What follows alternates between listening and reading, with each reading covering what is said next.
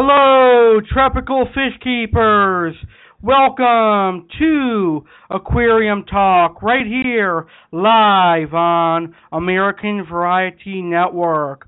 Aquarium Talk is going to be your one-stop aquarium fish keeping podcast for everything freshwater, saltwater, African cichlids, Central and South American cichlids, and even goldfish. But today, I welcome you to the debut of my very first saltwater series right here on the American Variety Network. Welcome, saltwater fish keepers, to the very first saltwater show ever on American Variety Network. Welcome to Saltwater Aquarium Hour. Now, Saltwater Aquarium Hour is going to air every Tuesday night at 9 p.m. Eastern, and Salty J and myself are going to chat about everything saltwater, and once in a great while, we'll even have occasional saltwater guests here on the show. So, saltwater fish keepers, whether you are a beginner or an expert, you're going to have a podcast to listen and relate to, and even call in and interact and ask any questions or chat saltwater fish. Now, if you are a beginner at saltwater like me, this show is going to benefit you because you can research a lot about entering the saltwater world, but sometimes it is kind of hard to remember things that you read online. For me, I learn much faster when I listen to things. For some reason, I remember things a lot better when I hear them spoken. So I know this show is going to help me as I enter the saltwater world because I can remember things that I need to remember when I hear them, and I'll remember them much quicker. So, like I said, I am a beginner at saltwater, and I'm getting ready to learn about saltwater and have fun in doing so. So I'm going to be the beginner host of this show. I'm Alice Cardinelli, and please welcome my very first saltwater co-host from saltwaterforums.com, Jason, a.k.a. Salty J, as I'm going to call him. Jay, how are you doing tonight, sir? Good. How about yourself? I'm doing fantastic, and I'm very glad to have you here on the show tonight. Thank you so much for accepting the position as co-host. Oh, it's no problem. It's my pleasure. Awesome. So I know you've been in the hobby for a long time, but how long have you been in the aquarium hobby? Aquariums in general, probably about 30 years. Oh, awesome. So you've been here for almost all my lifetime, more than my lifetime. That's one way to put it, yes.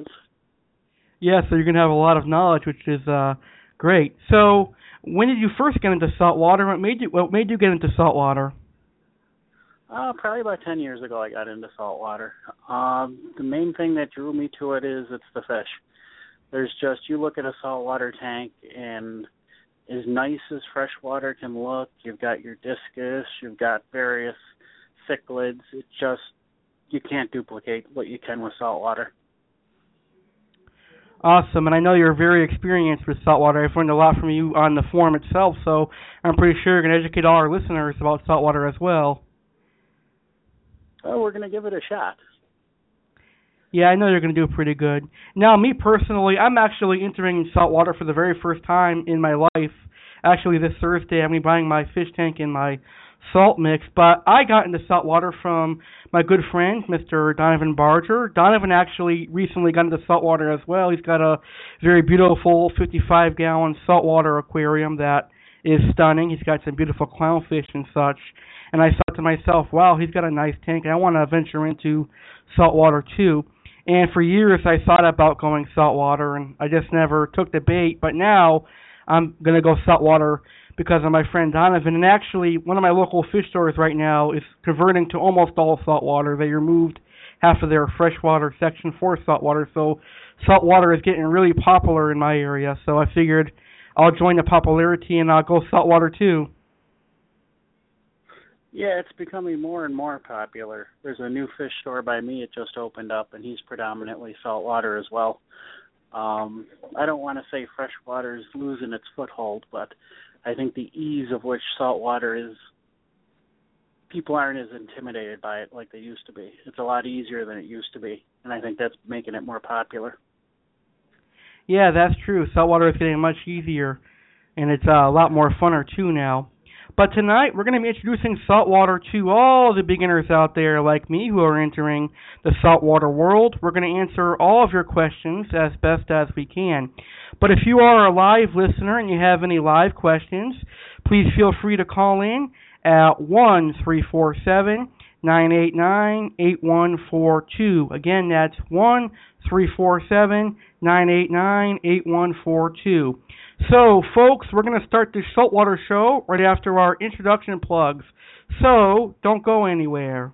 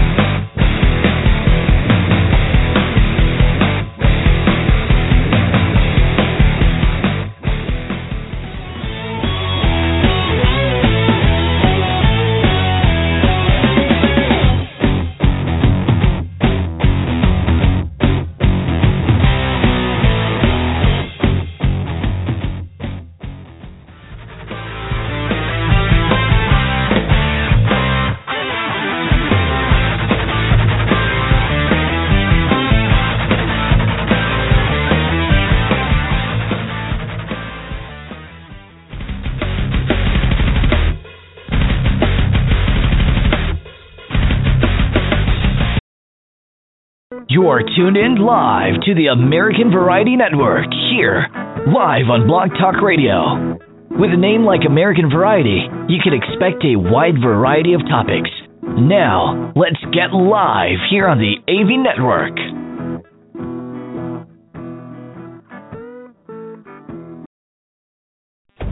Hi, Jeremy Stillhorn. I'm tuned into the American Variety Network, where I find the shows very educational and entertaining.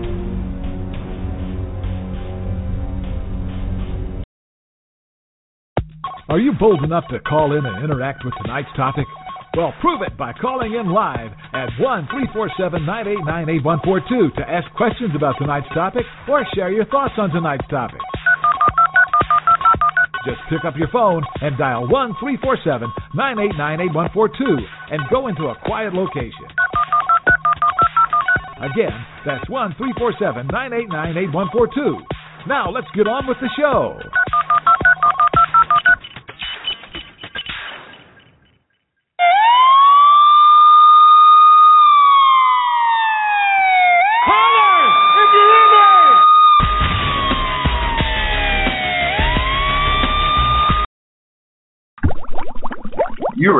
tuned in to Saltwater Aquarium Hour live on Aquarium Talk.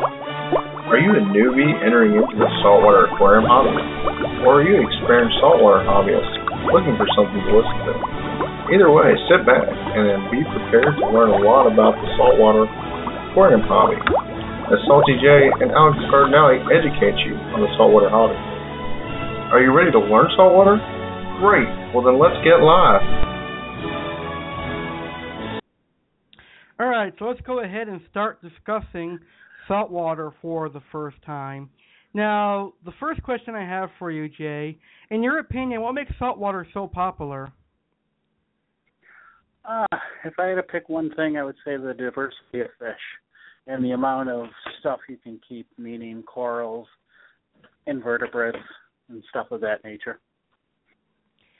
That's true. Now, my fish store says that, in his opinion, that movie Finding Nemo actually popularized saltwater over the last 10 years, and he said that there is a Finding Nemo Part 2 coming out next year in 2016, and he thinks that's going to drive a lot more people into saltwater too. Do you think he's right about his opinion? Definitely as far as the first part. You go to any fish store, as soon as somebody sees a clownfish, they're referring to it as Nemo, not a clownfish. So the movie definitely had a huge impact. Yeah, I agree 100% with you. Now, in your opinion, why should someone go saltwater? Probably two different reasons. One is you've had fresh water your entire life, or as long as you've been keeping it, and you want to try something different. Or if you're going to just start up and you're willing to do it right, I don't think there's a better way to do it than with saltwater.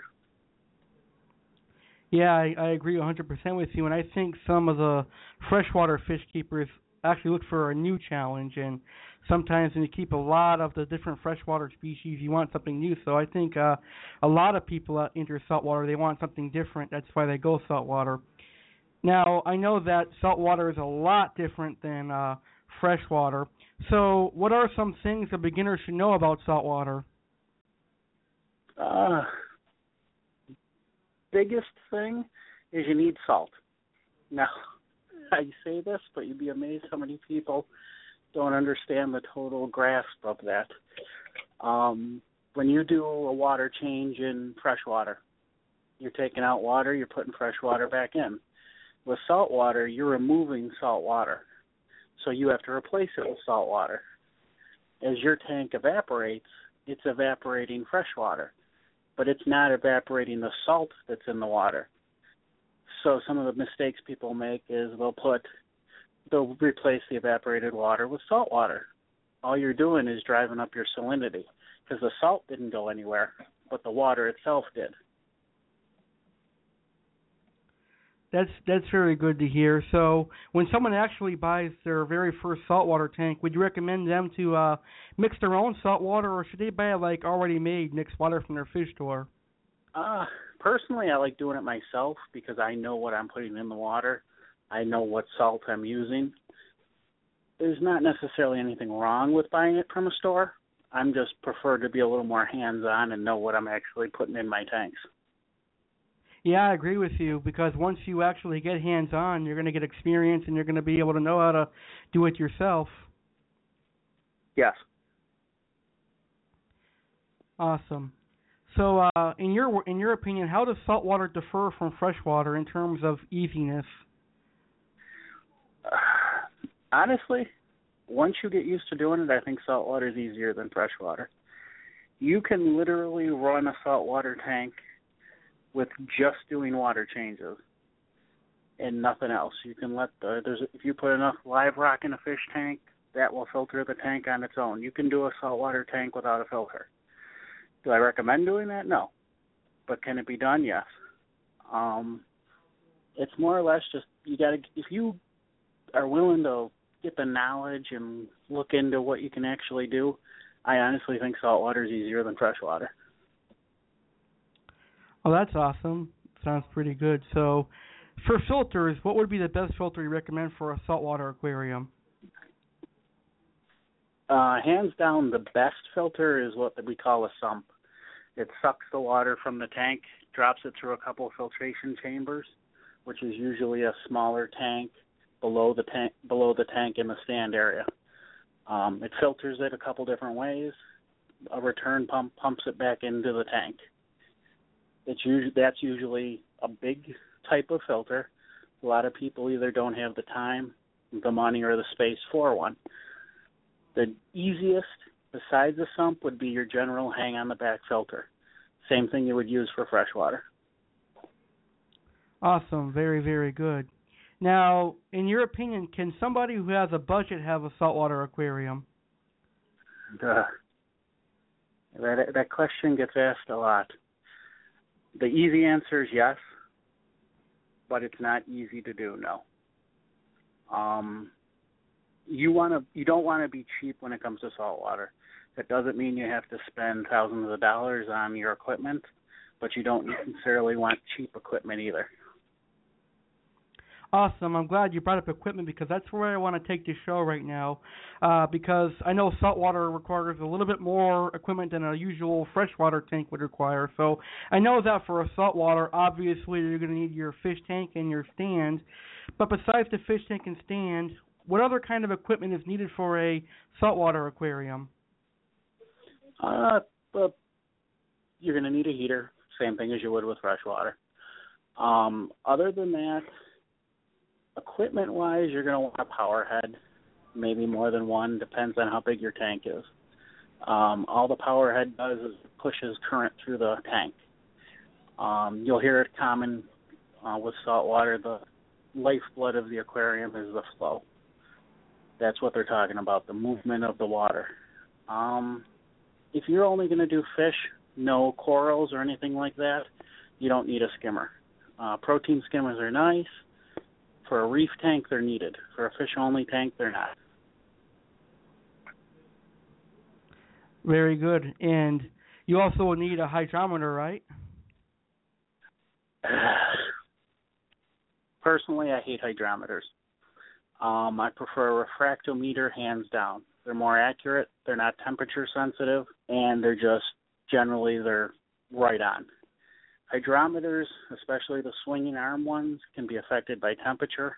They can be affected by air bubbles in the water itself, and it can give you an unclear and sometimes not a substantial reading on what your actual salinity is. Oh, I never knew that. So what is the difference between a refractometer and a hydrometer?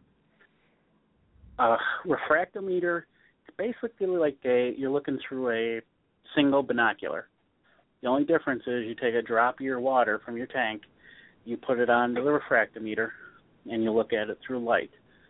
And it's going to give you a straight line reading of what your salinity is. The refractometer goes all the way to 1.10, which is 110, and goes all the way up to 1.30. 1.030, I should say. Hydrometer, it'll give you the same readings. The only difference is, like I said before, it can be affected by the temperature, air bubbles in the water, where the refractometer isn't. They're calibrated to be non-temperature sensitive, so it doesn't matter what your tank temperature is. You could have your tank at 60 degrees, you could have it at 80 degrees. It's going to give you an exact reading of what your salinity is. Oh, so very, very good. So if someone was going for like a fish only with live rock aquarium, all they would need is the fish tank stand, either a hydrometer or a retrometer, and the live rock, the live sand, a filter, and a heater, correct? Mostly, yes. Oh, yeah, and the wave pad, too. Wave yes. maker, I mean. I shouldn't correct you, but a lot of people think you need live everything. You don't. You can start, one of the biggest expenses, going back a little bit onto your budget question, is live rock. Live rock is not cheap, especially good live rock. But you can get what they call base rock or dry rock. All it is it's normal rock that they would use for live rock, and it doesn't have any life on it yet. If you were to, say, put 10 pounds of base rock in your tank and added 3 pounds of live rock, your live rock will feed it, meaning the stuff that's alive on the live rock will spread to your base rock. So you'd be able to save yourself some money maybe it takes a month, 2 months, and all that base rock you bought will then be live rock. Oh, that's very good to know. And I think live rock is actually very attractive. It's one of the reasons that attracted me to saltwater. I thought that the live rock was pretty cool because we don't got nothing like that in freshwater. No. And in my opinion, live rock is the single most important thing for saltwater. It looks good. Fish love it because there's so many different kinds. You can get live rock that have caves in it. You've got live rock that looks like branching rock. And it's the biological filtration that it produces is paramount. You honestly could put enough live rock in a fish tank, just run a power head, and you'd need no filter. That is how important I think live rock truly is. Yeah, and let's not forget to mention that if you have live rock or base rock, it'll cycle a tank much quicker than if you didn't have any rock in there at all, right? Correct. You need true live rock for it to do this, to help you with your cycling, though. There's a few products out there. Carib Sea makes one. It's called Life Rock. And it's impregnated with dormant bacteria. I've had mixed success with it actually kickstarting a cycle. There's what really kickstarts your cycle with live rock is the actual live stuff on it. So if you want to use that's what I used to do. All my tanks were cycled with live rock. You just want to make sure you've got a nice, good piece of true live rock. If there's sponge growing on it, algae growing on it, any number of things on it, that's a really good sign that it's really good live rock.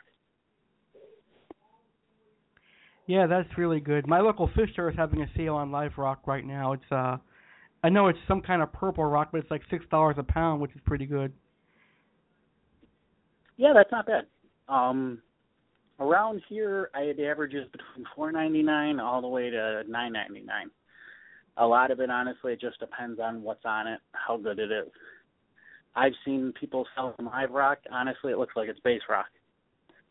So it's when you start getting into it, you start seeing the different types. You can you'll figure out what a nice, good-looking piece of live rock looks like. Now, could you actually mix different kinds of live rock in the same aquarium? Oh, definitely. You can mix live rock. You can mix base rock. You can mix dry rock.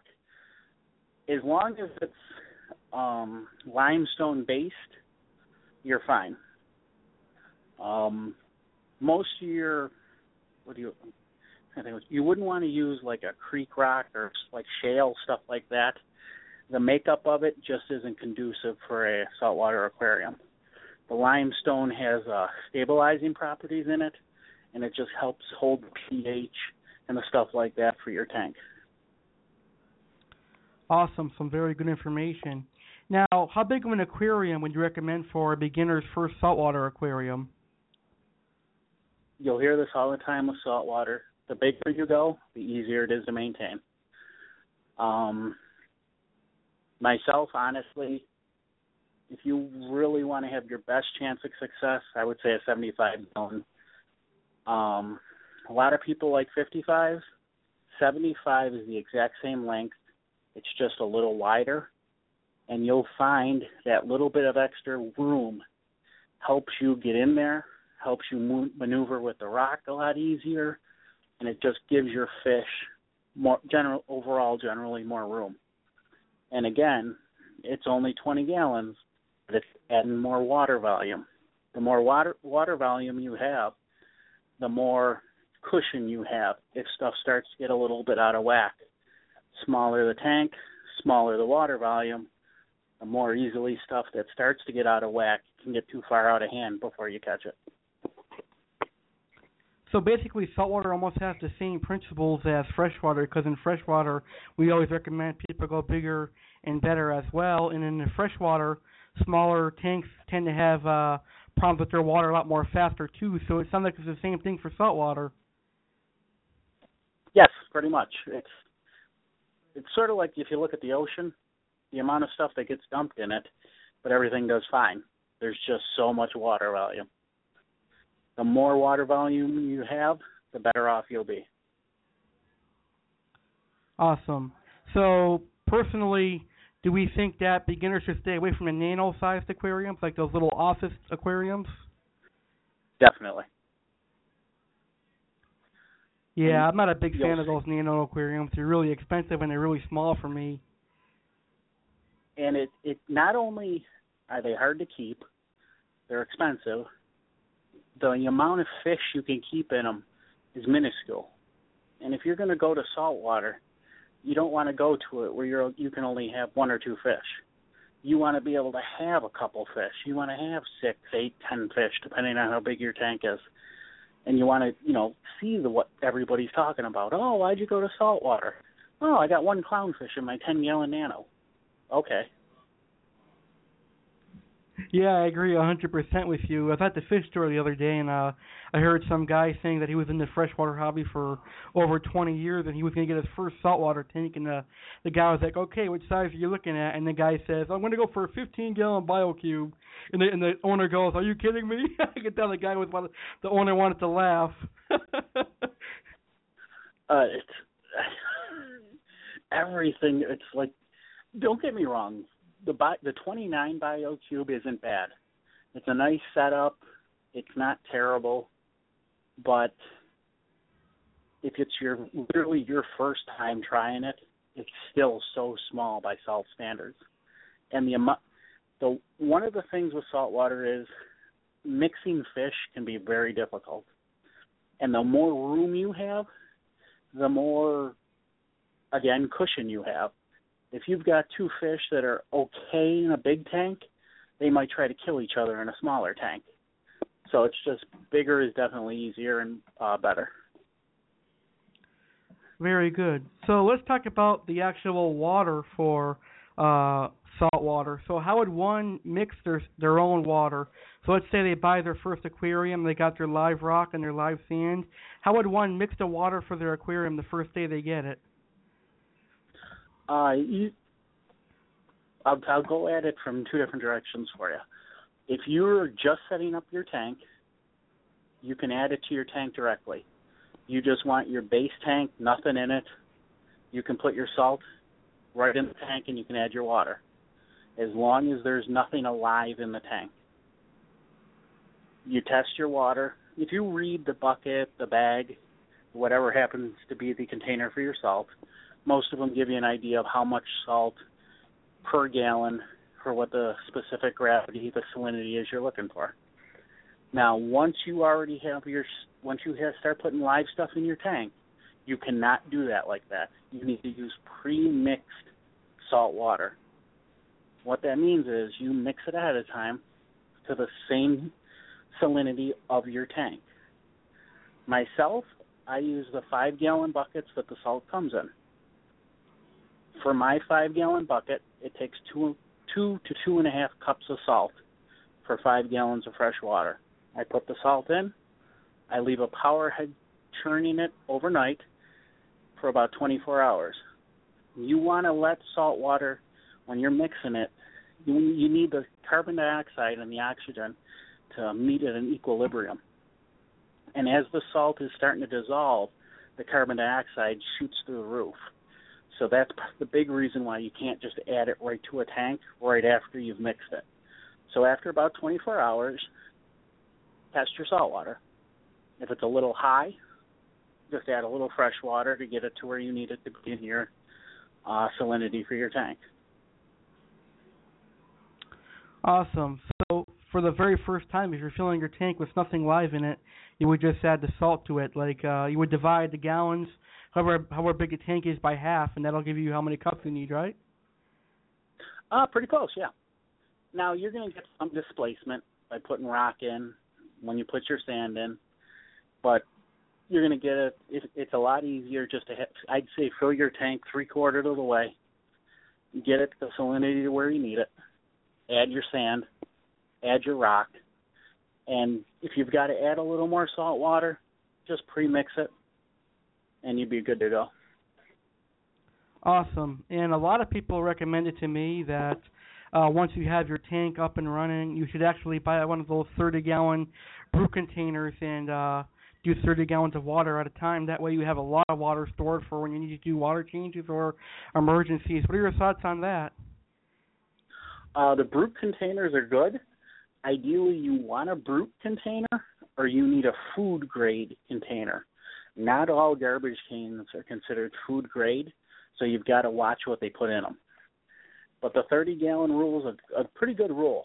Salt water won't per se go bad if you pre-mix a bunch of it, but what you generally want to do is the whole evaporation thing again. If you mix it a month at a time, some of that water is going to evaporate.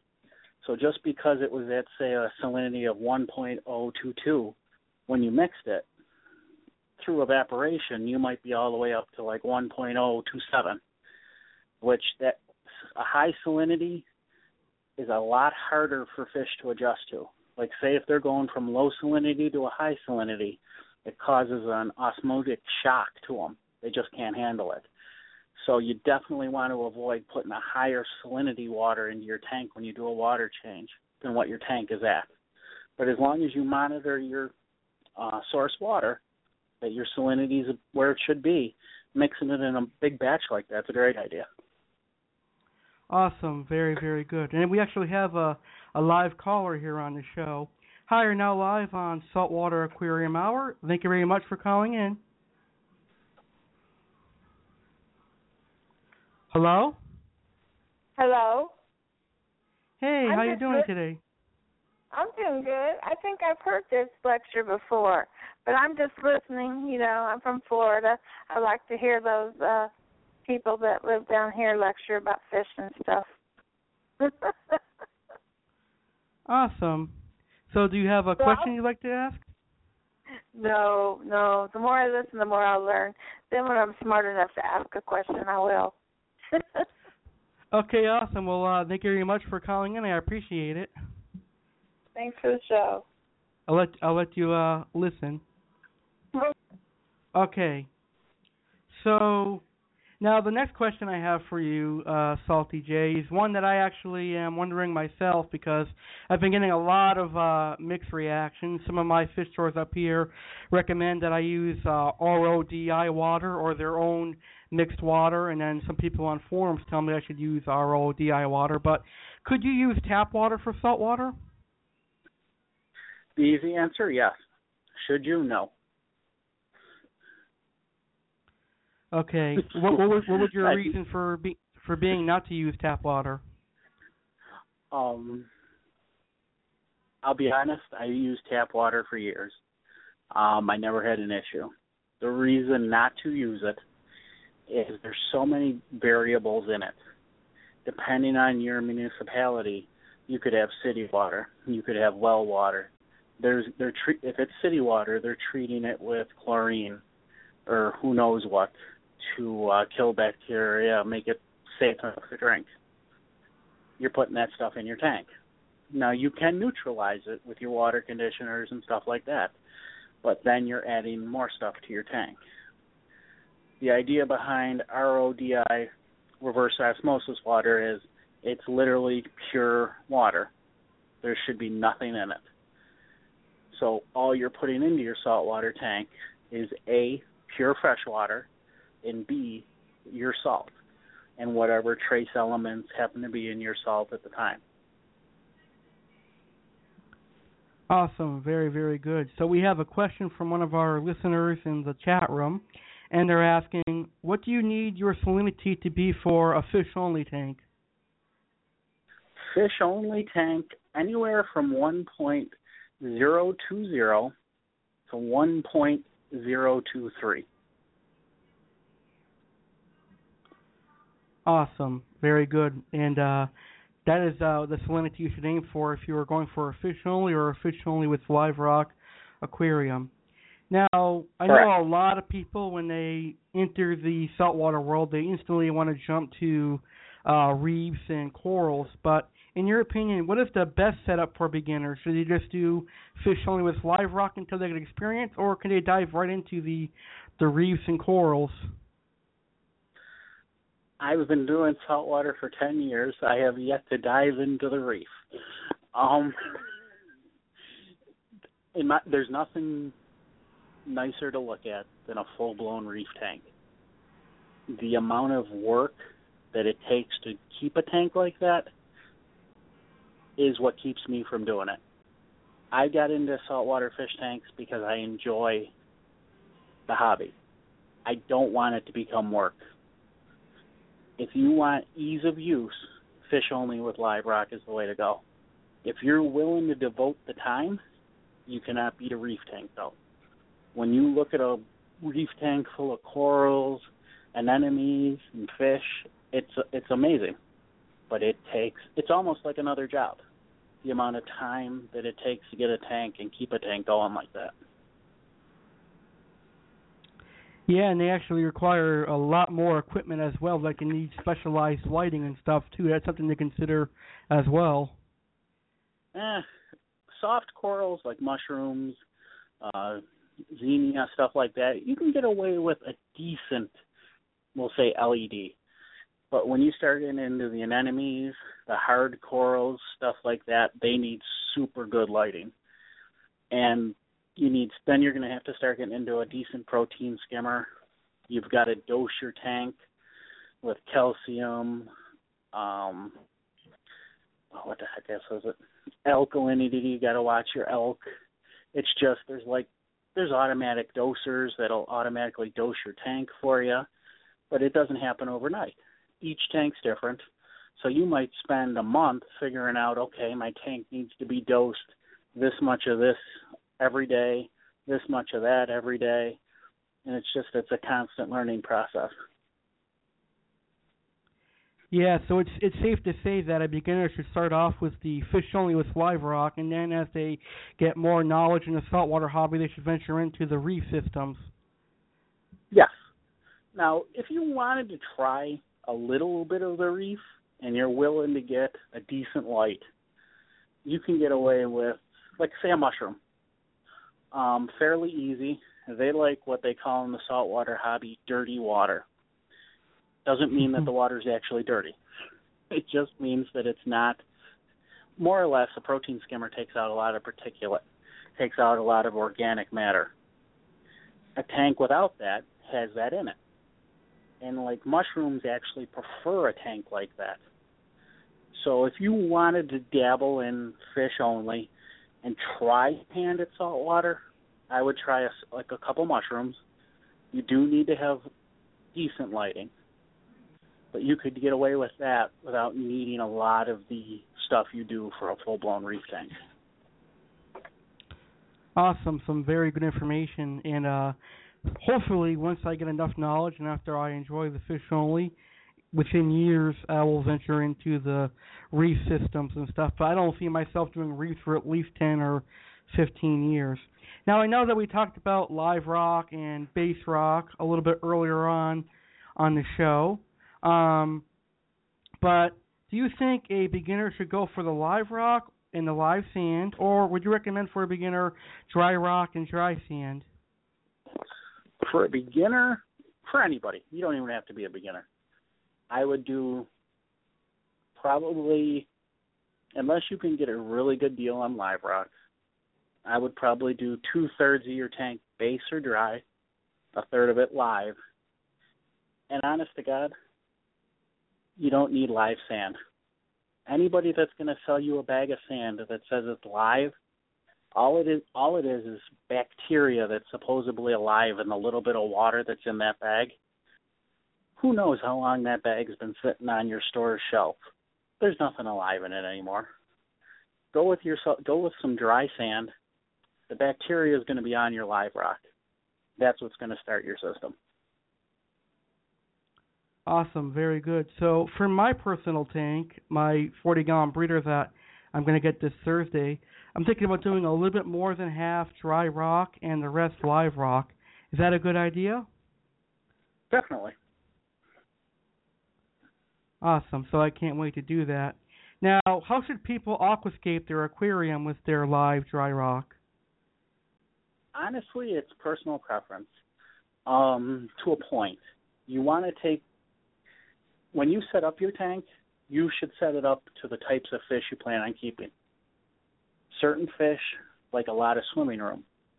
you're not going to want a bunch of rock blocking where they're going to be able to swim. Other fish like being able to dart and move and, for lack of a better term, creep around in the caves and the little overhangs and stuff like that. So you want a combination of what you like and what works best for the fish that you want to keep.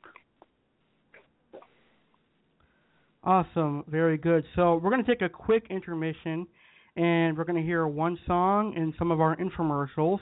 And after our intermission, we're going to have a discussion on cycling a saltwater aquarium and some more important information you need to know as a beginner in the saltwater hobby. So stick around. We've got plenty more saltwater discussion to come your way. Now, during this intermission, we are actually going to hear a song from my good friend, Ryan. The name of the song is My Mama Told You. So we'll be right back after this quick intermission.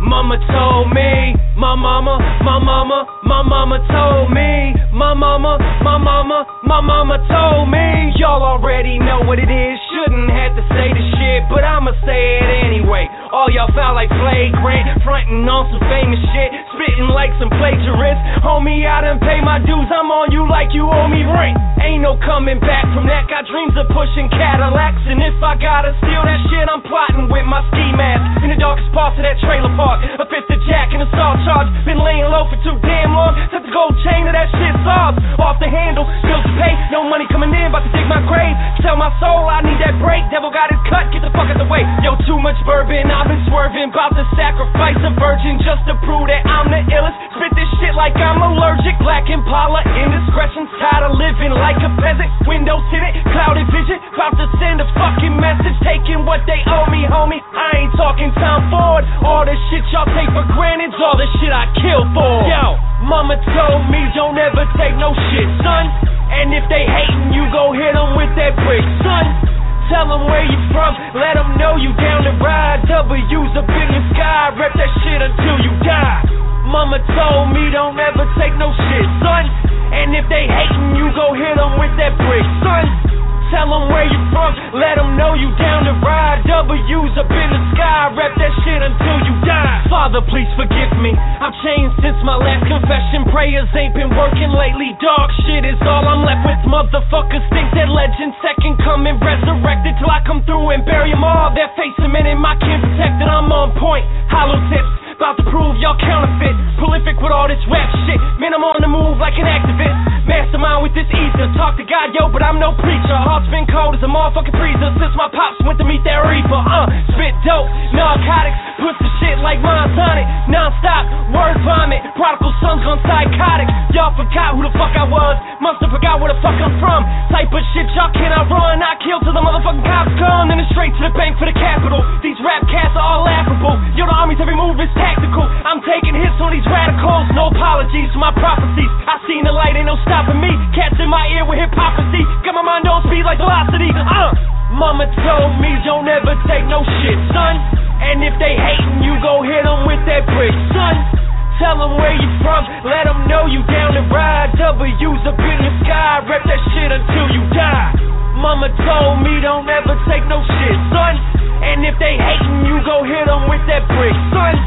Tell them where you from, let them know you down to ride. W's up in the sky, rep that shit until you die. My mama told me. My mama told me. My mama told me. Kill everything you spit, son. Hold this bitch ransom,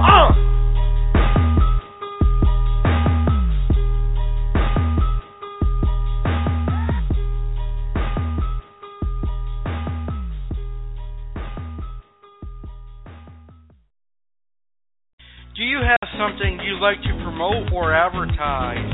Do you want to get some much-needed exposure for your business or your very own Facebook page or even your very own podcast?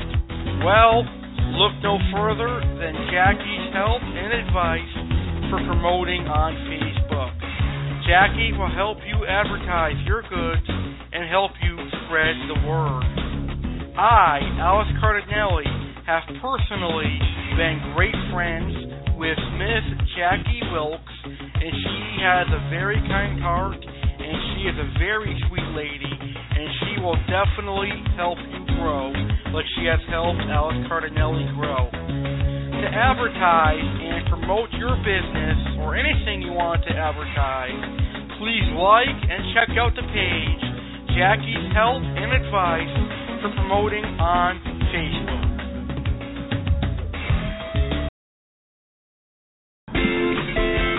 Are you enjoying tonight's episode of the American Variety Network? Great! The American Variety Network really appreciates your listening. We also appreciate listener feedback. Please feel free to email us your thoughts and opinions on tonight's show.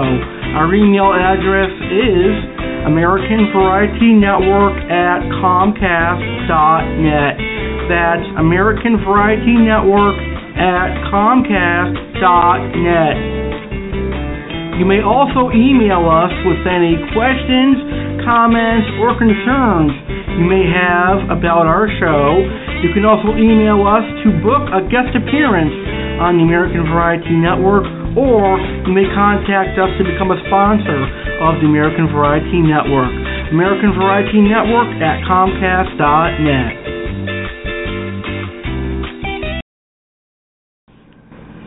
Would you like to find out when the next episode of the American Variety Network is? Do you want to find out the news and updates for the American Variety Network? Well, all you have to do is go on your computer and log on to the social media sites. The American Variety Network is now on Facebook and Twitter. That's right, you can find the American Variety Network on Facebook and Twitter.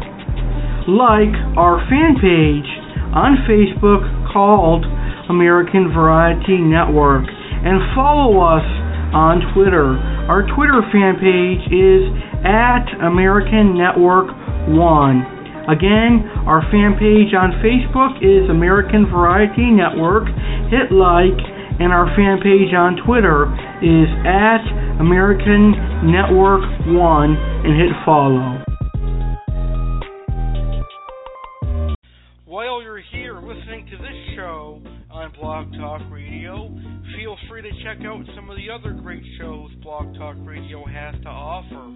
There are shows for everyone, whether it be sports shows, politics shows, comedy shows, talk shows, and yes, even church religious shows. Become a loyal listener of Blog Talk Radio today. blogtalkradio.com.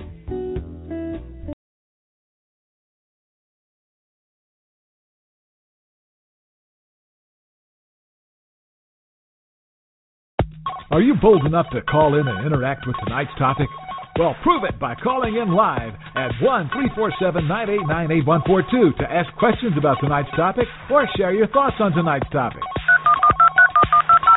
Just pick up your phone and dial 1-347-989-8142 and go into a quiet location.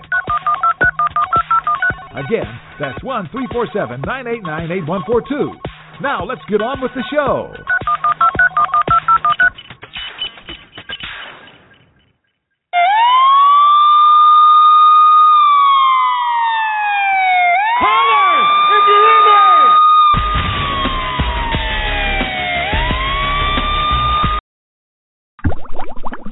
You are tuned in to Saltwater Aquarium Hour live on Aquarium Talk.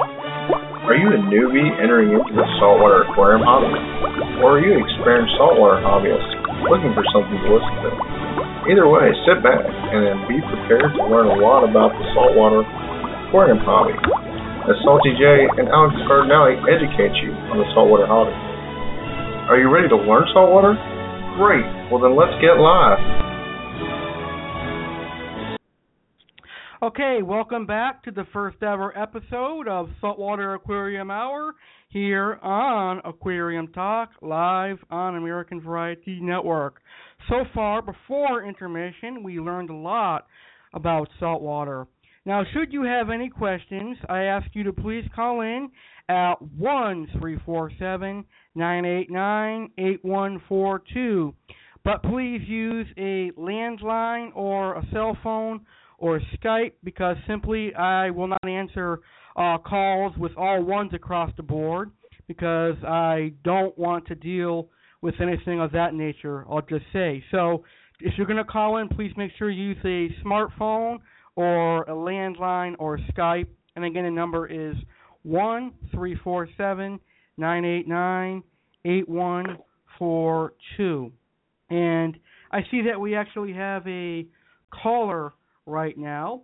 Hi, you're now live on Saltwater Aquarium Hour. Thank you very much for calling in. Hello? Hello. Hi, how are you? I'm doing good. I do have a few questions. I just bought a saltwater tank, and I want to start housing some fish. And I wrote a few questions down here on my computer, and I wonder if maybe you could help me with them. Sure. I have a co-host on here who will be willing to answer your questions. What are your questions? Sure. Okay, let me just open my computer, and I will get those here. I wrote them down. Okay. Oh, boy, I got a video playing here. I'm sorry. Let me just stop that. Okay. Okay, that's a little bit embarrassing. I think the kids might have been on the computer here. Yeah, sorry, we're not going to deal with that. That's a little out there. Sorry, don't ever call in here like that. Sorry about that. Some of these people that call in are just out of their minds. I hear you there. Yeah, so let's get back into it. I know that we were talking about saltwater before we went to our intermission. So yes. Once the beginner has everything that they need, like all their equipment, the sand, the rock, the salt mix, and the water, how should they set up their aquarium?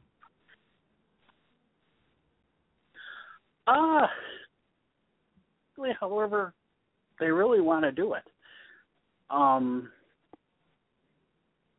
It's once you get everything going, you've got your rock in there, your sand in there, and your salt water.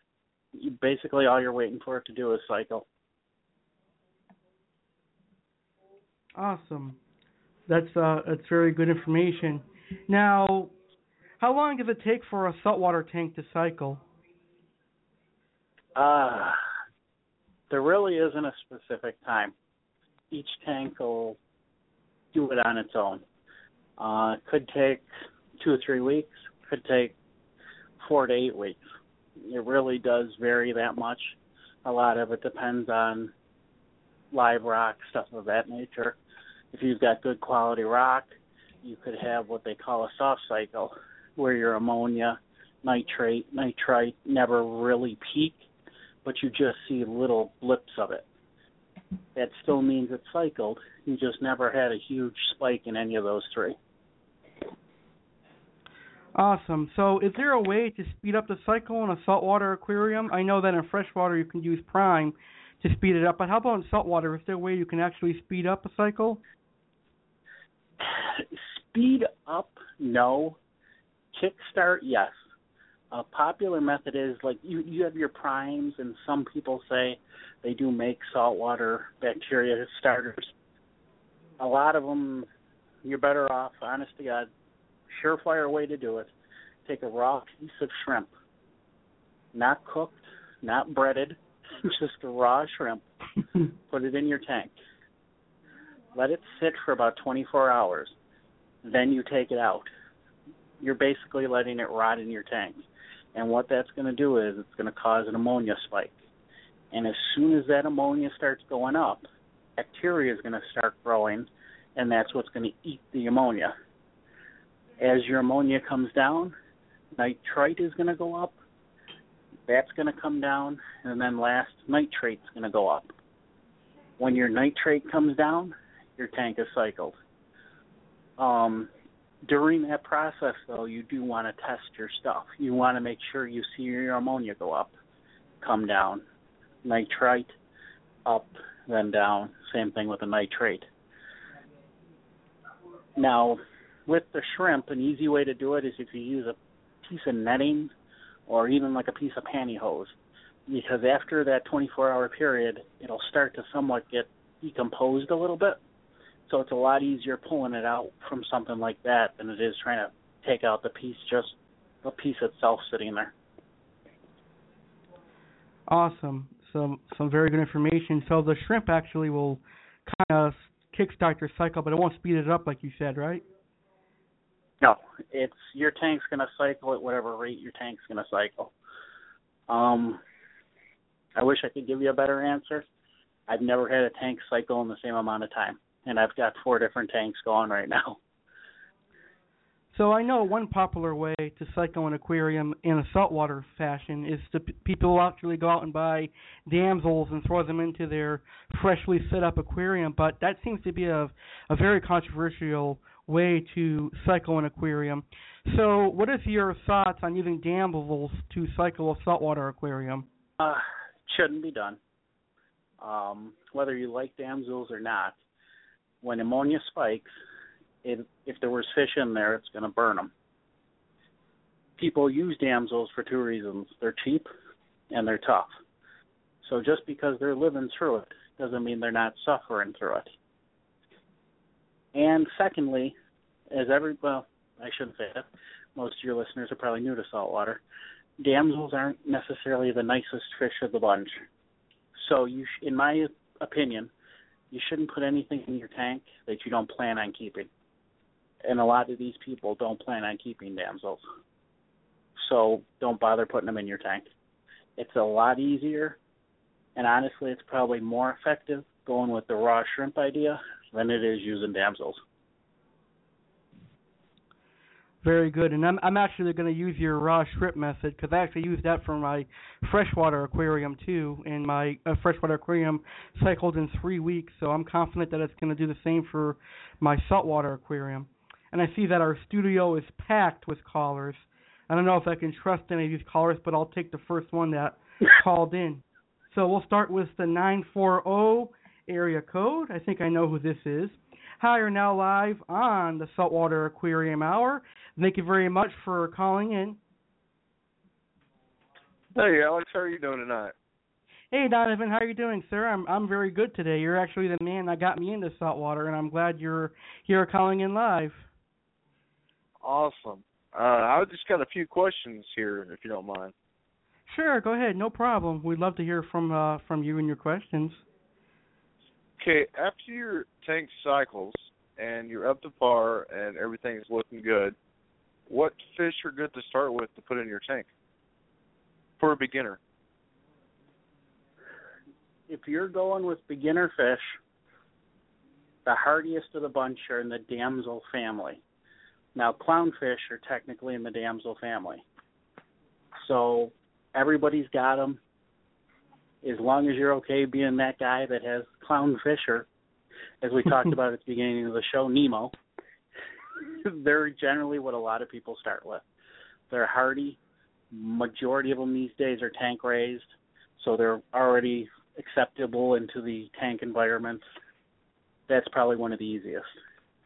Okay, so you say the clownfish are part of the damsel family. Are they as aggressive as regular damsels?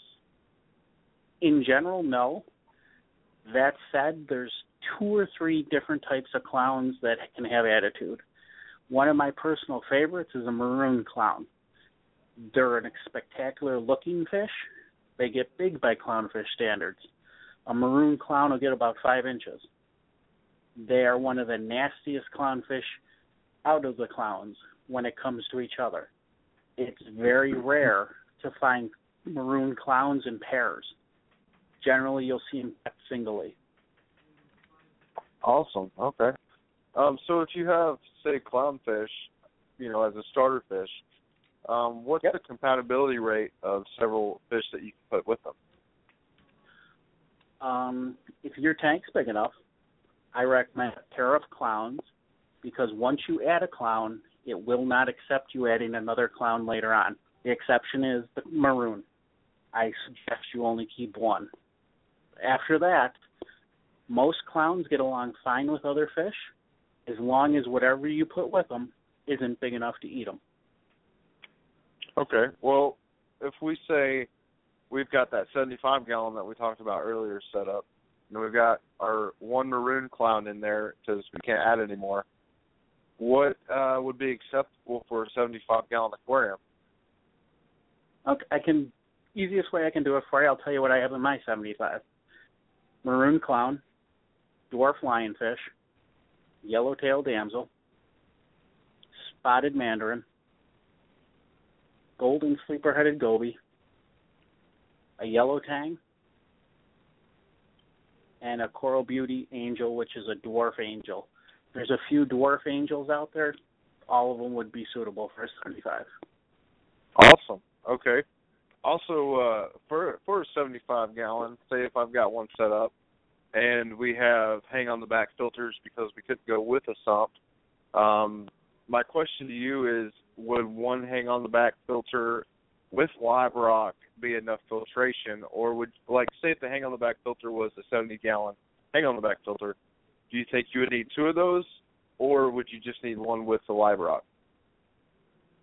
You could do one with the live rock as long as you had decent circulation in the tank, meaning a couple of power heads to keep any extra food, any detritus from setting up and decaying in the tank. The idea behind the power heads is it's going to keep that water moving so the filter can suck everything through. Okay. With that being said, would you think you would need a protein skimmer for just a saltwater fish tank? Absolutely not. Really? Okay. I don't use protein skimmers in any of mine. That's a great deal because those suckers are expensive. Oh, yes, they are, especially if you want a good one. That is not cheap at all. So I do have a few more questions if you don't mind. Fire away. Okay. Lighting. What do you suggest for lighting? I know we're not growing corals, but we just have fish only. So what would you suggest for lighting? I can do two options. If you want to do the long-term energy-efficient way, LEDs, you cannot beat them. They run cooler. They run cheaper. If you look at the different manufacturers, the lighting from LEDs is spectacular on some of them. Other ones, it's kind of dim. It doesn't do the fish justice. Can you use a normal fluorescent light? Yes, you can. You can go to your store, buy your hood combo with your tank, and you can use that light for fish only. That's not a problem at all. Okay, but what about the live rock? Do you need lights to keep that alive, or is the bacteria just there? The bacteria will live on the rock regardless of light. What the light will feed on your rock is algae and any growth. Like what a lot of people, I think Alex brought it up earlier, he liked the color of the rock. And you'll see a lot of purple on rocks. And what it is it's coralline algae. It's a real hard algae. That will feed off of lighting. It doesn't need spectacular lighting, though. It's not like a coral where it needs high-intensity light. That's awesome.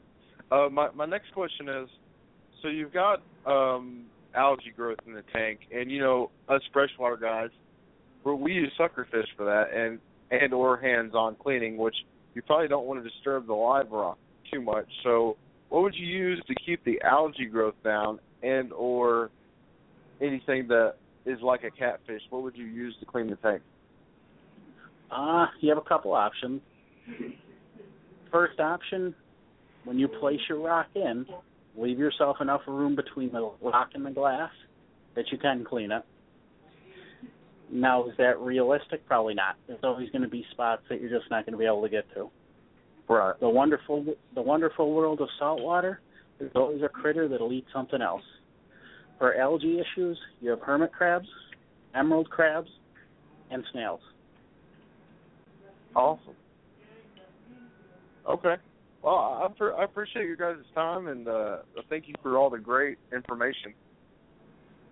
Sure, no problem. You're welcome, and thank you so much for calling in. You had some wonderful questions, Donovan. Awesome. Thank you, Alex. You have a good night. You too. Thank you so much for calling in.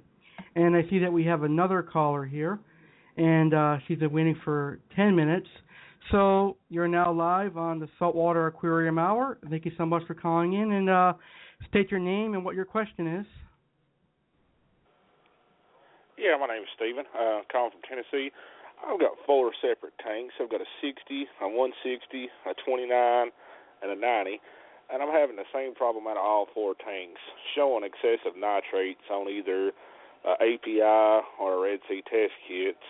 All 4 of these tanks are reef, all running live rock, bio pellet reactors, GFO carbon, through a sump, reef octopus, Diablo skimmers. I fought for over a year trying to get nitrates to come off a test kit, and I'm having no luck with it. API are noted for having false readings for nitrate, but since you're using the Red Sea, generally they're pretty good. Okay. So you definitely probably have something with your nitrate. What kind of salt do you... Whoop, go ahead. I've got 2 different salts I've been using. In my 29 and my 60, I'm using the Instant Ocean reef crystals. And then in my 90 and my 160, I'm using the Red Sea Coral Pro salt. Okay. What kind of filters are you using? I've got a sump, filter socks on all of them, GFO carbon running through reactors, bio pellets, reef octopus, Diablo skimmers. Have you ever tried any of the macroalgae? The 90 that I just set up, I put some of the Instant Ocean Biospira in it to start the cycle on it. And this tank is approximately 8 months old, and we're back into the same problem. Nitrates off the chart on a test kit.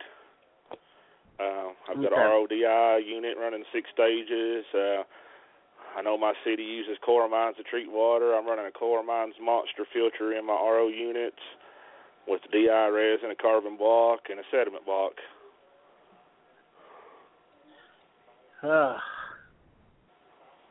There's always one of you in the group that I can't tell. It's the easiest thing I could tell you to get is if you were to go online and search Gulf Coast ecosystems. Just like Gulf of Mexico, it's Gulf Coast ecosystems. They sell live macroalgae. What it is, some of it's pretty, some of it's just green, stringy, leafy stuff. Okay. But what it does is it feeds off all that nasty stuff in your tank, meaning ammonia, nitrate, and nitrite. It'll eat the nitrate that's showing up in your tank. Okay. I will try that out. I've got one more question if you've got time. What is your opinions on algae scrubbers? Some guys swear by them. They're going to do kind of the same idea. Or do you use one or no? I've got one on my 60. I've seen some green hair algae growing in it, but other than that, I've not seen anything out of it. Okay. I spent a $100 bill on an algae scrubber, but I don't feel that I've got my use out of. Some guys swear by them. I've never had a big enough algae issue that I've ever used one. Okay. So I don't want to direct you either way. There are people that absolutely swear by them. I guess my biggest thing was it was one of those harebrained ideas. I seen green algae on the glass, so I thought I'd buy it. It's the stuff out there for saltwater. There's something for everything. It's just whether you actually need it or you don't. Some things work for some people, some don't work for you. Same thing might not work for somebody else. Okay. All right then, bud. I appreciate your time, and I'll try out that Gulf Coast ecosystems. Okay. Thank you. You're welcome, bud. Uh-huh. Thank you very much for calling in. That was some great questions, and I appreciate that wonderful call. And we have one more call. Hi, you're now live on Saltwater Aquarium Hour. Thank you very much for calling in. Hello?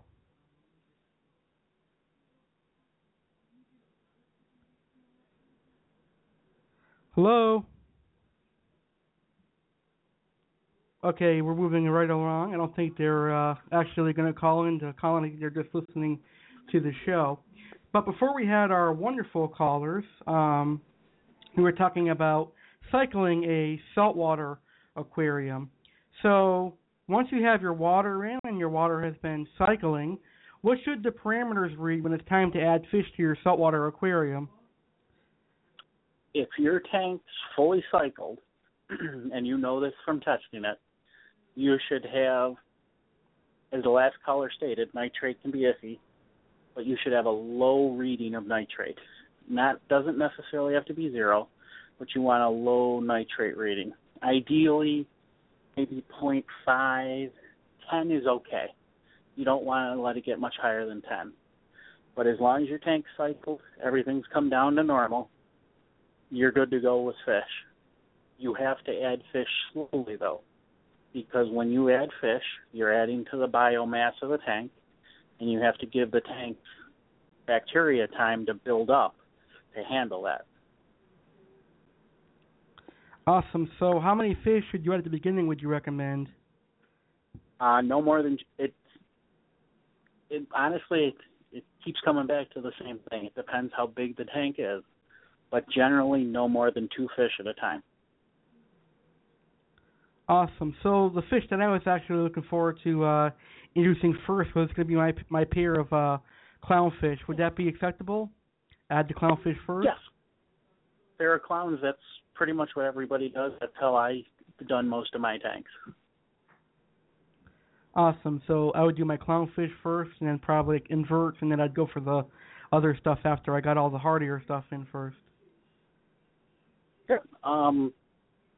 Inverts, when you say invert, what kind of inverts are you talking about? Like pistol shrimp and emerald crabs and things like that. Okay. Inverts are going to be a little more sensitive to nitrates than fish. So, again, you want to make sure your levels are low enough and well. You want to read absolutely no ammonia. You should read no nitrite, very low nitrate.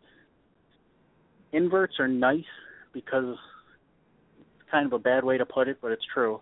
They're an early warning system. If you start to lose your inverts or they start to look bad, that's generally the first sign that something's starting to go in your tank.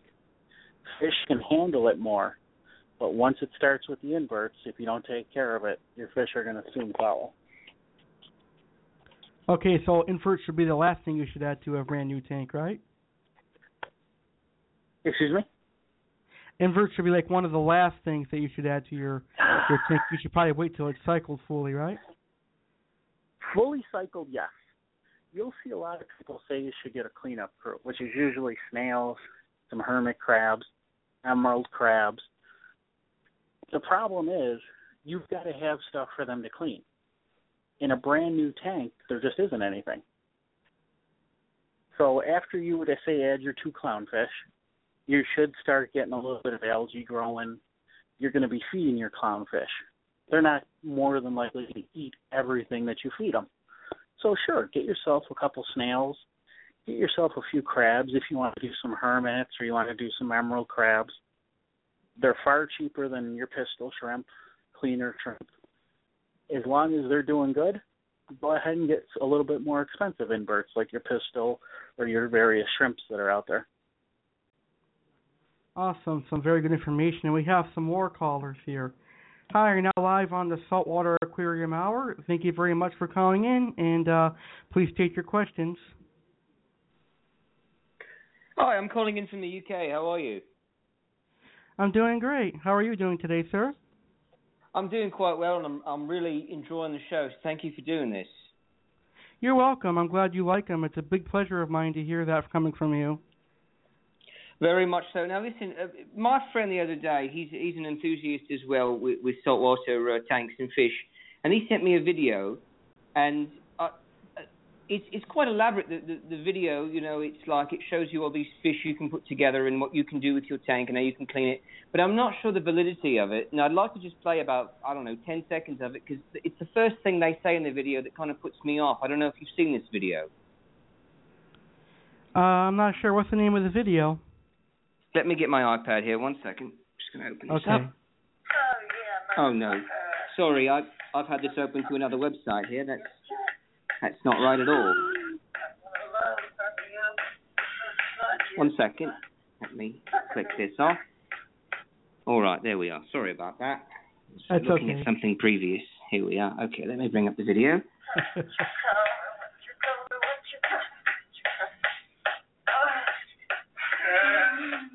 Okay, I really don't understand what that is. Do you have any idea what he was trying to do there? No, I think we're starting to get the loons now. Yeah, we're starting to get all the weirdos now. All right, I see that we have another caller here that I know. Hi, you're now live on the Saltwater Aquarium Hour. Thank you very much for calling in. Hey, Alex, calling back again. Hey, Donovan, how are you? I'm doing good.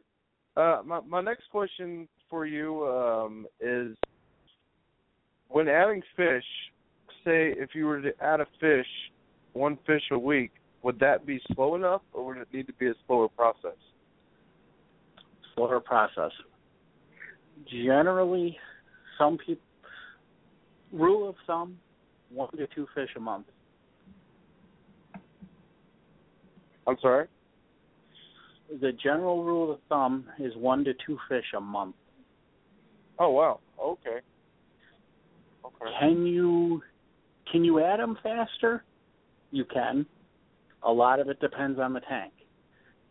If you have a tank that's been set up for years, over time you've just lost your fish, you could probably add more fish at one time, maybe 2 or 3 fish. Oh, okay. But when you're slowly starting to build up your biological filtration and the bacteria in your tank can handle so much bio load, it's a very slow process. Okay.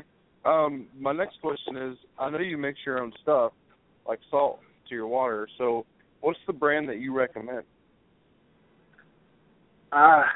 Personally, I like Red Sea. Instant Ocean is a very popular one. A lot of people use it. I just happen to like Red Sea. Okay. So, what's your brand of food that you like to feed your fish? And what do you feed them? How much time do you have? We got plenty. Frozen foods based the primary diet. Frozen mysis shrimp, frozen spirulina brine shrimp, clams on the half shell, those are frozen as well. Frozen plankton. Frozen Hikari makes it. It's called Mega Marine. It's a mixture of a couple of seafoods that they seem to like. As far as dry foods, New Life Spectrum makes an excellent pellet. Oh wow! So what does it take to get a saltwater fish from eating freshwater? I'm so sorry. From eating frozen food to pellets. I mean, what's the big take on that? Some fish will eat it, some fish won't. I've had fish for 3 years. I've had fish for 3 years that won't touch pellets. Oh wow! Wow. So it's majority of the time, most of your clownfish will eat a pellet. Okay. They're captive raised fish. That's something that they're accustomed to eating. A lot of these other fish that are actually collected from the wild, they don't know a pellet from a rock, to be honest with you, so they don't look at it as food. Right. So, per se, I'm going into a general store that sells saltwater fish. Do you think most of them are wild caught from the ocean and brought in, or are they captive bred? With very few exceptions, besides clownfish, most are wild caught. Okay. I don't know how in depth you want me to go. Some of your tangs, hippo tangs, yellow tangs, they're just starting to captive breed. But more than likely, the ones you're going to see at a fish store are going to be wild caught. Well, I was just curious on how that worked, because, like, say you've got lionfish and things, and what I watched on TV on the Discovery Channel the other day is that lionfish are really messing up the ecosystem, so people are eating them like crazy. And so they're delicious. I see a lot of them, in the pet stores, so I was just curious if they were wild caught or they bred them in captive bred. No, lions are wild caught.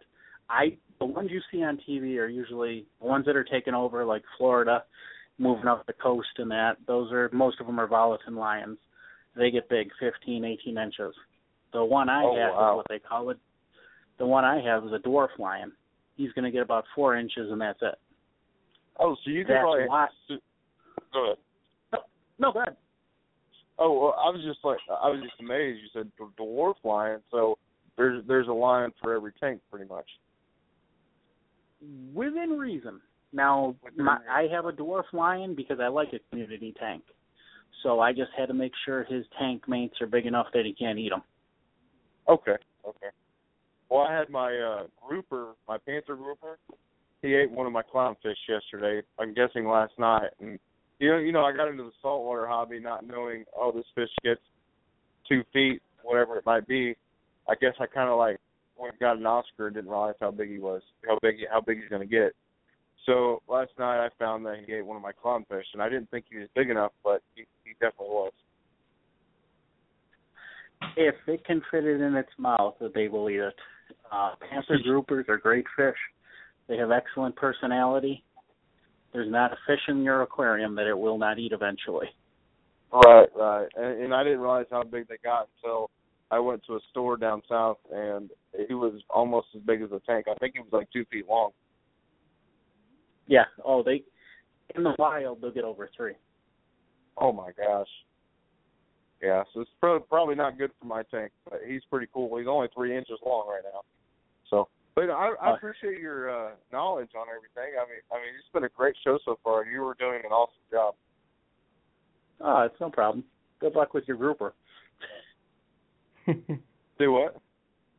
Good luck with the grouper. Oh, thank you, man. I'm trying to find him a home right now, so I kind of messed up with that.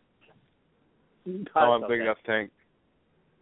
The one piece of advice I will give you: if you go to a store and you see a fish you like, Google the damn thing, because you will be amazed how that little 2-inch sucker, how big he will actually get. Yeah, and that's some good information for a new guy, because who would have thought? I never would have thought he would have got that big. I was like, man, he's really neat looking. But that is some really good information for a new saltwater keeper.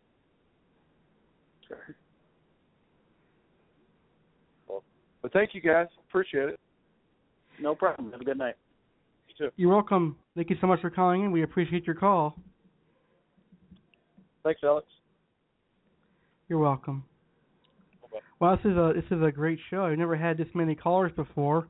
We've had a couple of good ones and a couple of wacky ones. I think the guy from the United Kingdom is going to catch some kind of crabs, but not marine ones. I hear you there. Yeah. Oh, that's funny. We have one more caller. I'll answer this last caller before we wrap up this awesome show. Hi, you're now live on Saltwater Aquarium Hour. Thank you very much for calling in, and please state your question. Hey, how you doing? I'm doing good. What's with all your the cranks tonight? People calling in playing crank jokes on you. I don't know. I guess these people are, they've got nothing better to do in their lives. This is what they do at 9 o'clock at night. I guess so, yeah. Well, it's a bit later than that here. It's just past 10 o'clock. I'm on the East Coast on business here. Oh, okay. Anyway, listen, back home I do have a saltwater tank, and give me a second. My son's putting a DVD in. Just keep it down. I'm on the phone. Oh, yeah. Hang on. He put in one of those fuck DVDs. Give me a second. I saw that coming. Oh my God! All these, what do you call that? Sex addicts are calling in tonight. Southerners. Yeah, I guess we gave our live listeners some entertainment tonight as well as information. Oh, I wonder where they came up with Deliverance. I apologize for that. Usually I don't get those kind of people calling into my show. Oh, it's okay. But this was a great show, and I hope all of our listeners enjoyed today's show and learned a lot. You did a great job tonight, sir. Oh, thank you, sir. You as well. You're welcome. Now, next Tuesday, how would you like to talk about good beginner saltwater fish and invertebrates for beginners, like the good type of fish that are good for beginners? That's right up my alley. We're good to roll. All right, so next Tuesday here on the Saltwater Aquarium Hour, we're going to talk about good fish that are good for beginners and good invertebrates for beginners. So, Jay, I want to thank you for being here tonight. You did a fantastic job. No problem. Thank you, Alex. I look forward to next week. You're welcome. Now, anyone that listened live to the show or is listening to the archive file of today's show, if you are a beginner and you're looking for some more information on saltwater fish, please go to saltwaterforums.com. That's where I got all my wonderful information and how I met Salty J. So I really recommend joining that group and chatting saltwater fish there. I also invite you to listen to all of my other on-demand episodes by going to blogtalkradio.com/American Variety Network. And once again, listeners, we are now available on iTunes, Stitcher Radio, and some other wonderful podcasting platforms. And I want to say thank you to everybody that called into the show, whether you were a good caller or if you're an asshole caller. I appreciate all of your calls, even though some of you were actually kind of funny. I appreciate all of your calls. So thank you very much for calling in. And we'll see you next Tuesday on our next episode of Saltwater Aquarium Hour. Have a great rest of your week, Jay. You too, sir. Awesome. Saltwater folks, thank you for tuning in to the first episode of Saltwater Keepers Hour. Salty J and I hope you learned a lot about saltwater tonight. Enjoy the saltwater hobby, respect the hobby, and join us next Tuesday for a discussion on good saltwater beginner fish and inverts. Good night, all, and thank you all for tuning in to the great show.